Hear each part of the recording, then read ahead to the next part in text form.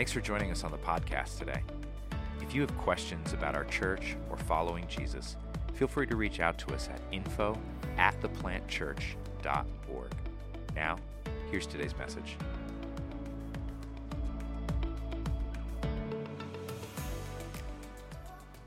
I want to thank Pastor Rob and the leadership team again for the invite to be with you all here. This is it. This is it for me this summer. And I personally just want to thank you for behaving while Pastor Rob was away. I do appreciate that. He's back now, so that's great. And we'll see what else God has for us this summer. Why don't we stand together again? I apologize to have to make you do it twice. We're going to... Squatting, just call it squatting and you'll be fine, and you can have that hamburger later. It's fine, no big deal. We're going to look at Matthew chapter 11.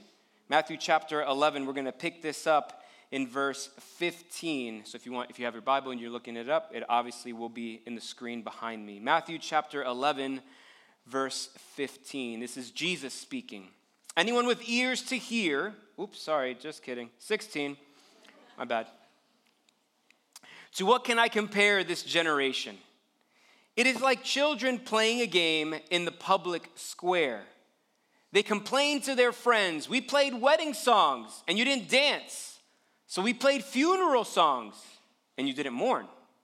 For John the Baptist, didn't spend his time eating and drinking, and you say he's possessed by a demon. The Son of Man, this is Jesus' favorite title for himself, the Son of Man, on the other hand, feasts and drinks, and you say he's a glutton and a drunkard and a friend of tax collectors and other sinners. But wisdom is shown to be right by its results. Verse 25. At that time, Jesus prayed this prayer: "O Father, Lord of heaven and earth, thank you for hiding these things from those who think themselves wise and clever, and for revealing them to the childlike. Yes, Father, it pleased you to do it this way. My Father has entrusted everything to me.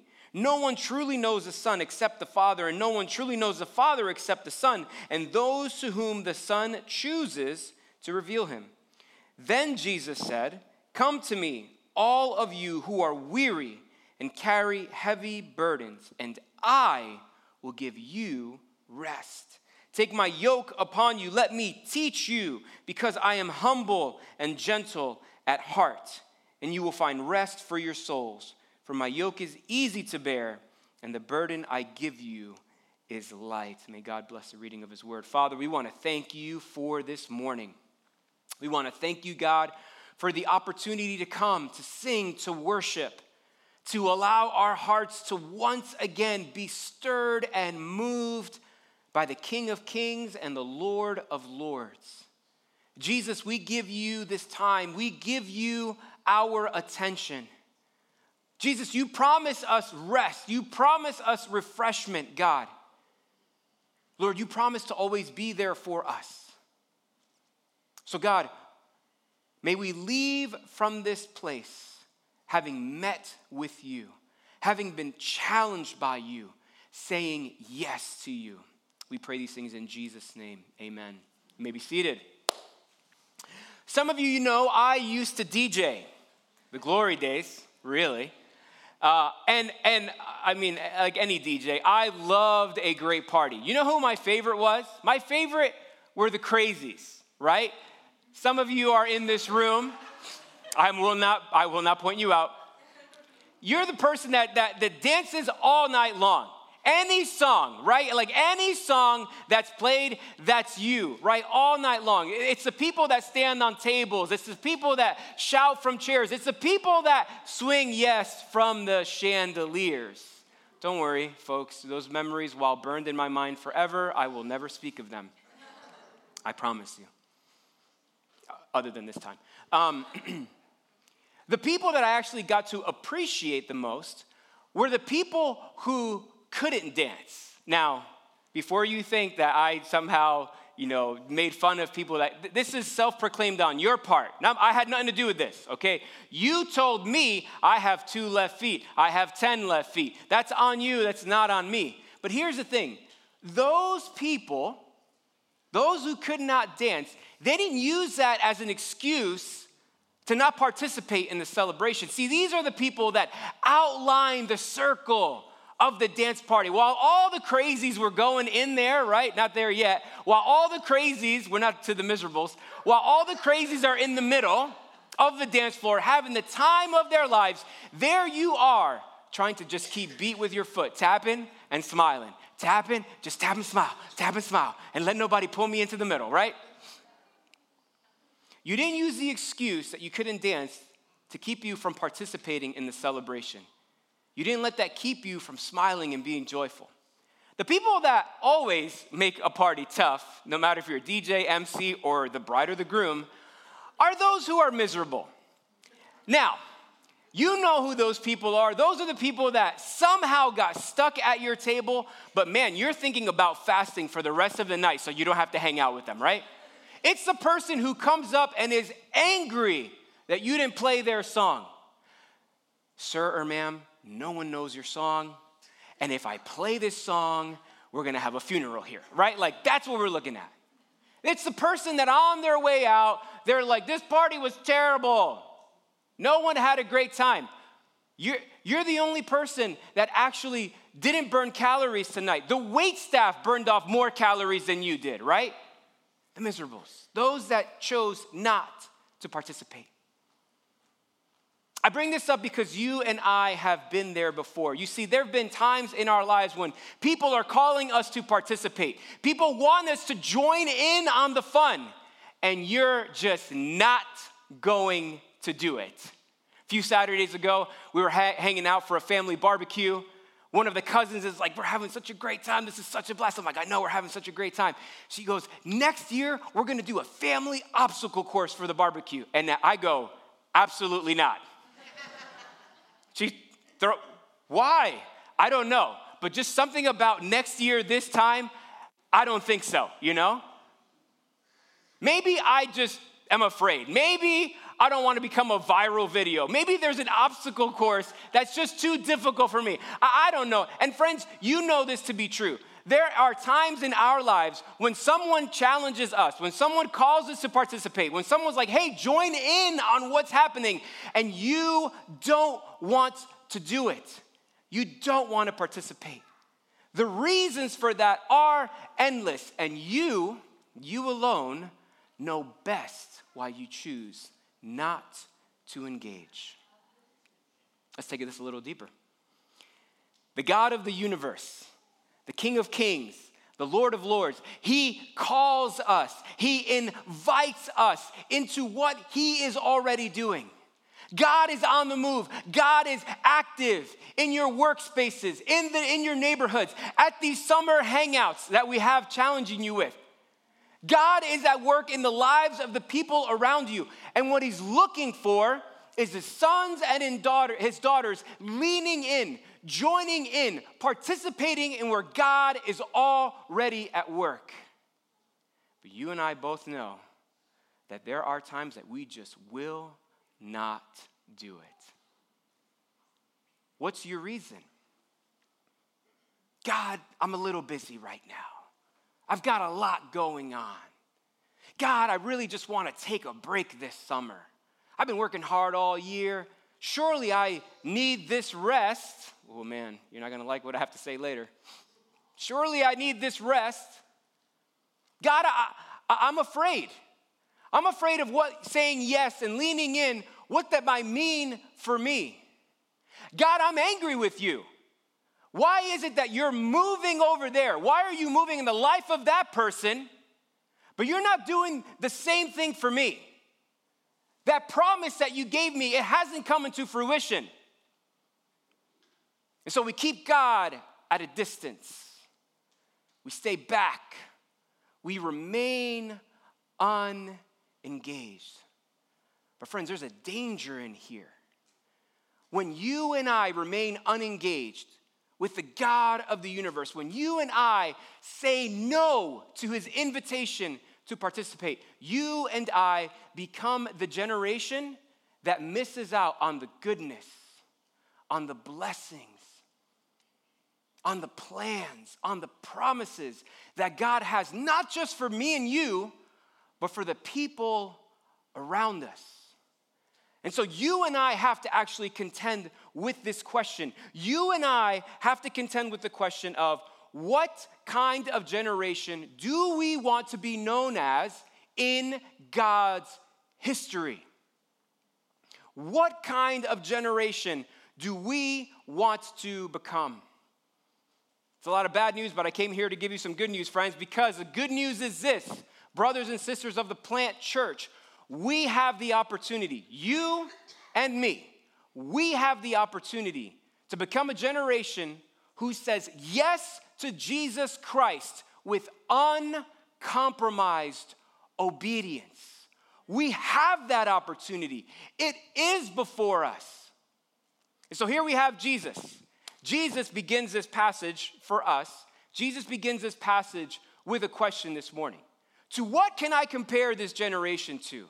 How can I compare and contrast this generation that's before me? You see, Jesus is asking this question because he's already been at work. Jesus has already been active. He's already been on the move. He's already healed. People that were blind could see. Those who were lame could walk. The dead have been risen from their graves. Jesus is preaching with authority. Man, he's turned water into wine, for crying out loud, at a wedding. And what Jesus is noticing is that there's actually people, yes, some people have responded, but by and large, people have kept themselves at a safe distance, unsure about which way to go. And so Jesus says, well, here's a parable that's like it. And in this culture, this would have been jarring to them. He says this generation is like children who complain to one another, who complain to their friends. Hey, look, we played a celebration song. We played a wedding song. We invited you to participate, but you didn't want to do it. Fine. These people don't want to smile. These people don't want to have a blast. They don't want to have a great time. Okay, fine. Let's play a song of mourning. But you are unresponsive to that too. So what Jesus is saying, hey, in your viewing, in your hearing, the God of the universe has been moving, but you have been unmoved. You have not been stirred. You have not engaged. This is a culture that they would have been thrown back by this. Because back in those days, when you were invited to a wedding, it was not a request. It was a requirement. Not for you to be the miserable person at the table, but when the songs start going and the shouting and the dancing and going in circles starts happening, everyone was required to be on that dance floor.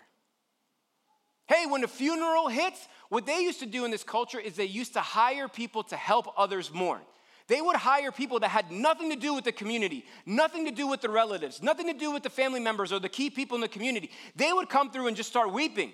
They would come through and just start singing songs of mourning to help other people engage with their sadness, to help other people engage with their grief. Are you getting the picture? Jesus is saying, it's not that you just didn't want to participate. It's that you chose to forcefully stand against the norms of our society. You stood forcefully against what was happening around you. And in this case, Jesus is saying, you have dug your heels in and forcefully said, God, I'm not interested. I don't know why I'm not interested. I'm just not interested. But friends, what does it look like? What does it look like for us? Because here's the thing. Jesus is asking us the same question today. Jesus asked this 2,000 years ago, but he is still asking the same question. What kind of generation will you and me be likened to? So what does it look like to say yes to Jesus with uncompromised obedience? How do you know you're saying yes to Jesus with uncompromised obedience? You and I know we are saying yes when we perceive, when you perceive and participate in what God is already doing. Verse 17, we played wedding songs, you didn't dance. Funeral songs, you didn't mourn. 18, for John didn't spend his time eating and drinking, and you say he's possessed by a demon. The Son of Man, on the other hand, feasts and drinks, and you say he's a glutton and a drunkard and a friend of tax collectors and other sinners. But wisdom is shown to be right by its results. The John that Jesus is referring to here is John the Baptist. John the Baptist was one, remember when we started that Mark series, we focused in on John the Baptist? So John the Baptist comes in and he's preaching a message of repentance. He's challenging the people, listen, your life is out of alignment with the God of the universe. You need to reconsider your sin. You need to reconsider how you've lived your life. You need to reconsider how sin has impacted who you are.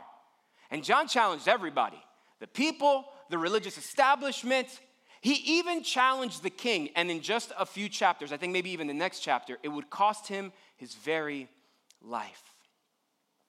Some people said yes. Some people leaned in, but by and large, what Jesus is saying here is everybody thought he was demon-possessed. You see, here's the thing about John. John was a little crazy. John didn't have any Armani suits. This is not an Armani suit. I got it off clearance. I said that in the second service, so that would never be recorded in the first. Okay. John, he wasn't high profile. He ate bugs. He ate honey. His clothes were really itchy. He hung out in the wilderness. People were like, what are you doing out in the wilderness? Don't you have a home? And John's like, this is where I live.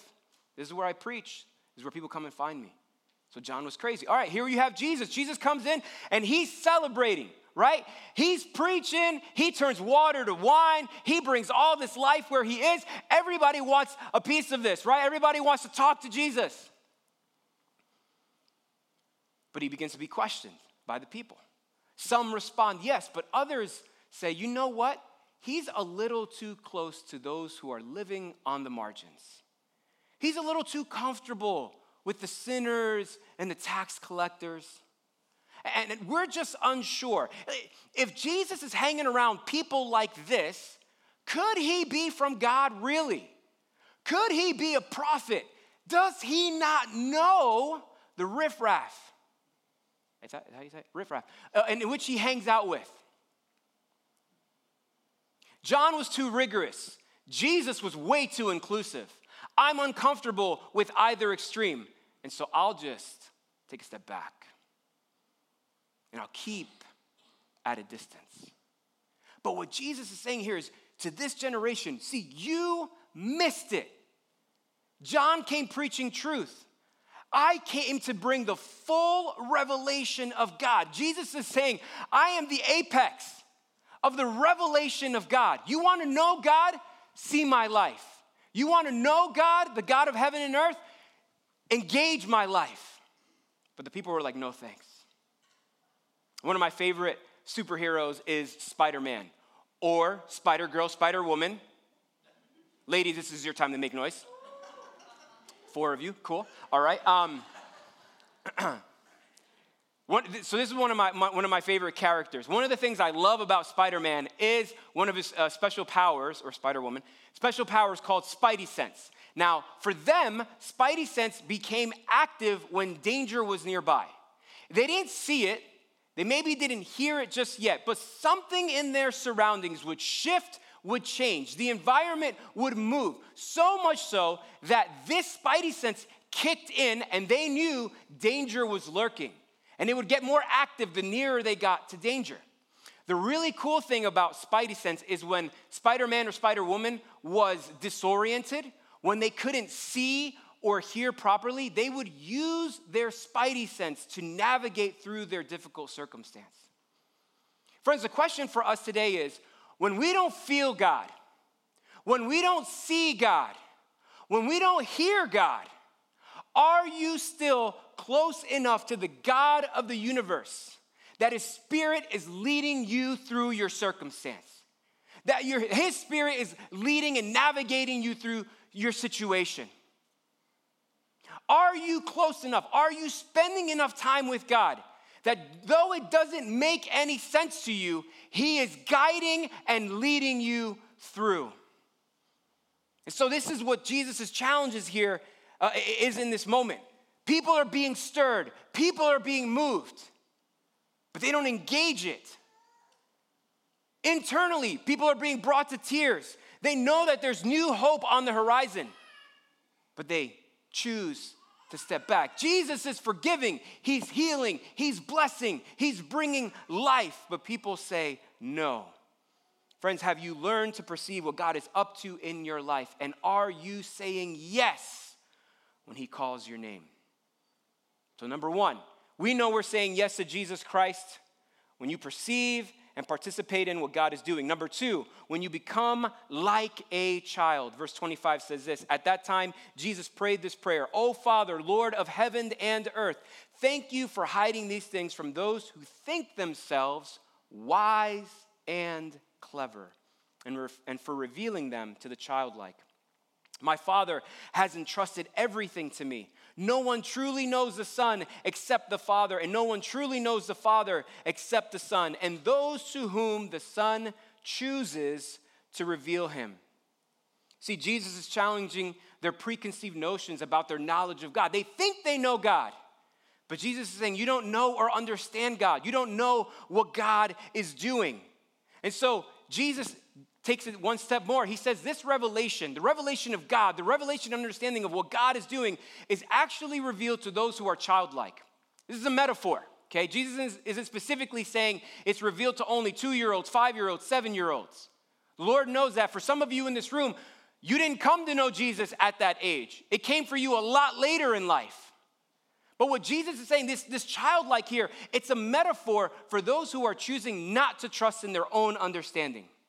It's for those who are choosing not to live life based on their own strength, their own power, their own wisdom. No, they have become people who learn how to trust in Jesus. Why? Because the Father has put everything into Jesus' hands. He's entrusted Jesus with everything in this moment. Have you ever seen a child trust? You ever see a child take a step of faith? It's beautiful when it happens, right? Your kids, your grandkids, maybe your friends' kids, they wow you with some of the steps of faith that they take. I remember us going on family vacation a number of years ago. And my daughter actually taught herself how to swim on this vacation. So she turns to me and says, "Dad, I'm done with floaties." Okay, cool. That's great. You're super Latin American. "I'm done with floaties.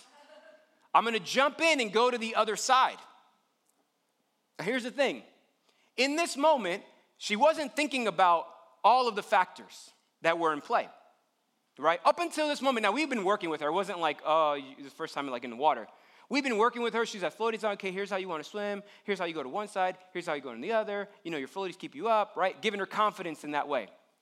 But in this moment, she's saying, "Dad, I'm gonna jump in. I'm going to the other side. Will you watch me?" Of course, I'm here. Mom wasn't around, but I was. Thank the Lord. Go for it. Go for it. So she plunges in. She swims all the way to the other side, touches the other side of the pool, pops up. She turns. She's like, "Did you see me? Did you see me?" "Of course I saw you. I've been here the whole time." She hops in again, swims all the way to the other side. "Did you see me, Dad? Did you see me?" "Yes, I saw you. I've been watching you the whole time." And then back and forth she went. And that was it. No more floaties for this kid, right? If in that moment, I would have said, "Now, honey, here's the thing. Before you jump in, I just want to tell you about a few situations and circumstances that might come about. I want to let you know that it's possible." And look, number one, you've never done this without floaties before. So that's the first big risk we're about to take here, okay? The second great risk that you're about to take is you've actually never done this without floaties within pool water that you can't touch the bottom, okay? So here's the thing. Halfway through, you might get tired. Just call for me if that happens. I'll jump right in. I'll save you. No big deal, you know. But don't be nervous. Don't be scared, okay? If you find that you're in trouble, try to do this thing real quick, right? Would you do that to your child? Maybe you have. I don't know. Maybe it's a different, like, well, I use those words, but just a different circumstance over here. In that moment, had I told her, had I given her information, had I told her in that moment all the things that could go wrong, it's quite possible that she actually never takes the plunge. It's possible that still to this day, I'm really looking for some large floating devices for my kid, right? But thankfully, that's not the case. How many of us trust that the promises of God are going to come true in our lives? We may be the generation that has more information at our fingertips than any generation before us. But beware of knowledge and information. How many of us have been in those moments where you know clear as day God is calling you to do something, and yet in that moment you're saying, I don't know. If I could just have a little bit more information, God, then I would happily take that faith-filled risk. Then I would happily step out in faith, plunge in with you. But here's the reality, friends. If God gave us the plan, if God gave us the process, I guarantee you that you and me, we wouldn't go. But this is a promise in the end. But this thing happening on this day and this month, and me having to do this thing and be confronted with that thing, and then, this thing's gonna go awry, and I'm not gonna understand why it goes wrong. You wouldn't do it. And so God keeps that from us. But you know what his promise to us is? His promise to us, to you and to me, is that he is there with us. He is watching us. That when he calls your name and you take that plunge, that he has your back.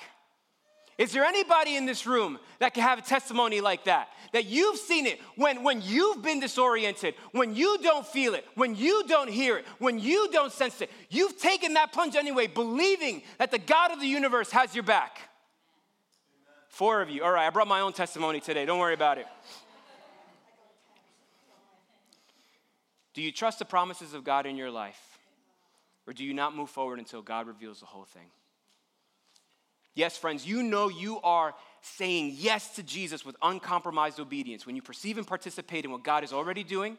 Number 2, when you become like a child. And finally, when you learn to rest in Jesus Christ while on his mission. Verse 28 says this.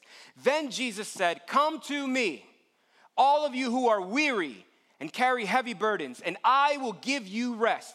Take my yoke upon you. Let me teach you, because I am humble and gentle at heart, and you will find rest for your souls. The thing that Jesus says just a few verses before, there's something that just cut through the heart. But again, Jesus is giving these people the opportunity to perceive and to participate in what God is doing. He sees their striving. He sees their toiling. He sees their harassment. He sees their struggle in trying to figure out their way to God. He sees that these heavy burdens that they've been carrying, all the spaces that they've been dropping these heavy burdens on, are not satisfying. They're actually not helping. And so when the burdens are picked up again, they feel even heavier than when they were carried the first time around. You been there? But this is what Jesus promises. He says, I will give you rest. A better translation actually is, I will give you refreshment. For a season, I used to help deliver firewood. This was many years ago. I was just looking for a side hustle because I wanted to get married and I needed some extra cash for the engagement ring, right? You know about, whoever that is knows about the side hustle. There we go. Hallelujah, preach it. That man has a testimony. And so here I am, right, at my buddy's uncle's tree company, and man, he's got all these like tools and all these bells and whistles, but he's got nothing to actually load the truck. Me and the other yo-yo are the two that are like tossing these like pieces of wood until we fill a truck about that size and go make our delivery. Now here's the thing. This was a long time ago, right? And so back then, yeah, piece of firewood, no problem. It's like, it'd be a game. It'd be like, yeah, woo, you know, like throwing it over the shoulder, under the leg, behind the back, right? Like getting it in, having fun. But as the day would go on, and you're doing this now multiple times, man, those pieces of firewood, ooh, my gosh. You hold one, it's like, this is nothing. You do that, though, however many times, you're feeling it. And so my favorite time of day wasn't actually quitting time. It was lunch. So I would order the biggest hero at the deli. I'd get the largest Gatorade, right? That sandwich, that drink, they'd be gone in a minute and a half. And then we would just sit there and be like, what just happened this morning, right? You kind of reflect right, on what's going on. We talk, we catch up. It'd be, half hour, 45 minutes where you can just be, where you could be refreshed. It was all that I needed in that moment to keep going for the rest of the afternoon until early evening. It was the food I needed, the nourishment that I needed, the refreshment that I needed to keep me going. Friends, Jesus' promise for us is for rest and refreshment. It's not a promise of you don't work. You see, refreshment is totally different than clocking out. It's not that there's nothing to labor over. It's not that there's nothing to give your life to. It's not that there's nothing that doesn't require everything that is within us. That's not what Jesus is saying. You see, we come to Jesus and we say, Lord, help me with this burden. Just take it all, the whole thing, wipe it away. My family, my kids, right? It's like, whoa, what are you asking for? But he doesn't do that. What Jesus says is, I'm going to refresh you. I'm going to meet you. I'm going to touch you so that you can keep in step with me. I'm going to show up in power and in victory. I'm going to come in and save and rescue you. I'm going to give you all that you need, not so that you can just make it, not so that you can just be sustained. No, but so that you can thrive. It's not stopping of work. Because if we were to stop our work, if we were to let go of the yoke that Jesus gives to us, then the kingdom of God does not come into fruition in our world. And I will tell you that there's way too much that depends on the church in this way when it comes to the realization of God's kingdom. So are you looking just to quit? Or are you looking today to be refreshed, to be ministered to, so that you can get back out there and be and do all that Jesus is asking you to do? You see, friends, the question remains the same, right? The question's obvious. To what generation will we be compared to? At the end of the day, when it's all said and done, how will our lives be remembered? What kind of generation will we be described as? But the question that you and I will contend and wrestle with until we no longer have breath is, what kind of generation do we want to become? Jesus is still asking the question. He asks that of you, and he asks that of me. I wonder how I will compare your generation. But all the while, you and I get to answer the question, who do we want to become? So let me talk to the generations that are in the room. Traditionalists, those of you born between, don't laugh, 1900 and 1945. You were labeled the silent generation. You were told, not by me, I didn't label you this, you were taught not to cause trouble. But can I bless you this morning? Can I bless you to be all the trouble that the enemy can't stand up against? Can I bless you to be that? Give the enemy trouble. Baby boomers, those of you born between 1946 and 1964, your generation was labeled the me generation. You were taught not to trust anybody. You were taught to challenge every single authority that was before you. But Jesus is saying in this moment that you can trust him. He's saying you can trust me. All you've been carrying, all you've been burdened by, all the worries that you have for the generations that are coming after you, every way in which you think our world is unraveling, it's not. It's not. If Colossians is true and Jesus holds everything together, then friends, he is still holding it all together. But he's saying you can trust me, everything that burdens you, because you thought no one was trustworthy. Because the only person you can trust was me, myself, and I. Jesus is saying, lay down your burden before me. I will give you nourishment. I will help you keep in step with me. Generation X, those of you born between 1965 and 1976, your generation was labeled as a forgotten generation. But Jesus has not forgotten you. He hears you. He sees you. All of your toiling, everything that you feel like you have to do to prove yourself. Jesus is saying, stop. I love you. You don't have to prove yourself. I've already done that for you. You are not forgotten. Millennials, let me holler at us for a second. Finally, I can say me, right? 1977 to 1995. Good years. We have been labeled as a generation that wants to fix every wrong that has gone on in our world. You see, much of how you've been raised, much of what we've bought into is information and knowledge. See, we think we know best. It's true. We think we know best, but there is one who knows better than you and me. There is one who will call you. It's not a might. He will call you to follow him when it doesn't make sense, when there is nothing clear before you, when no amount of information given to you will help you navigate what's coming.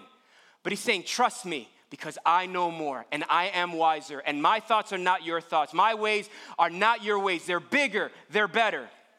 Gen Z, you might be in the room. Those of you born between 96 and 2015, everyone is trying to catch up to you. You are the first generation to be fully digital.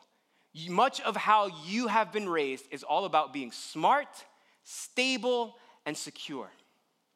But so much so that you run a danger of being paralyzed when God calls your name into what is not stable, into what is unsafe, into what is unsecure. Will you answer the call when your name comes up? Friends, what is it that I'm trying to say? Jesus is asking the question, what will I compare this generation to? We can here's the thing. You and I, we can let the world answer that for us. I was silent. I was focused on me.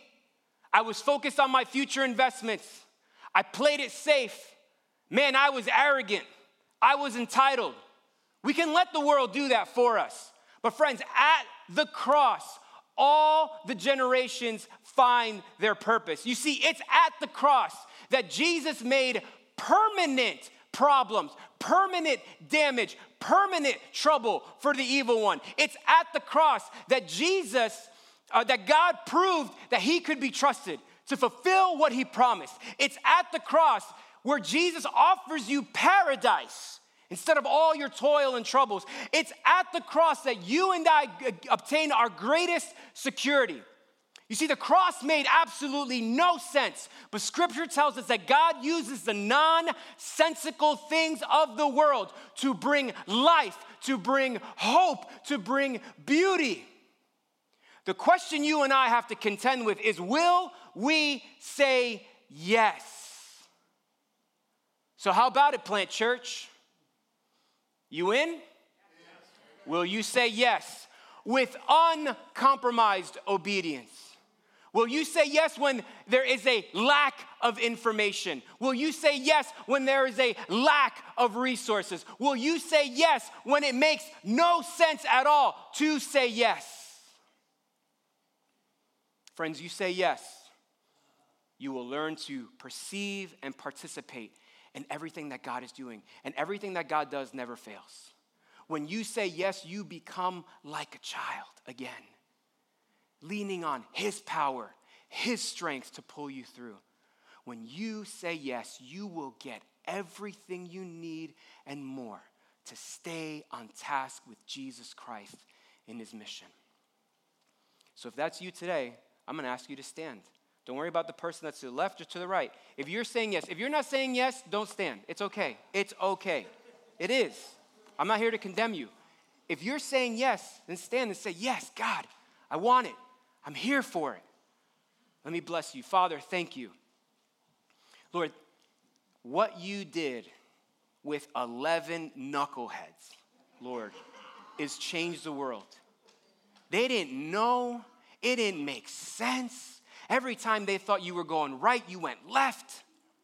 But God, you never failed. You never gave up.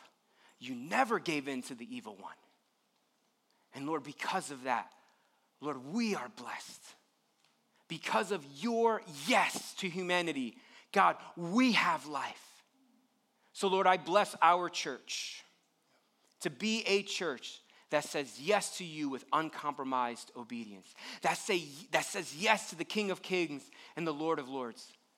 Not just for our transformation, but for the transformation of the lives of the people all around us, both locally and globally. So thank you for my brothers and sisters, for their yes. Would you bless them and strengthen them in Jesus' name? Amen. Thanks so much for joining us today. If this podcast has been helpful for you to know Jesus and make him known, then check out our website for more sermons and other resources, theplantchurch.org.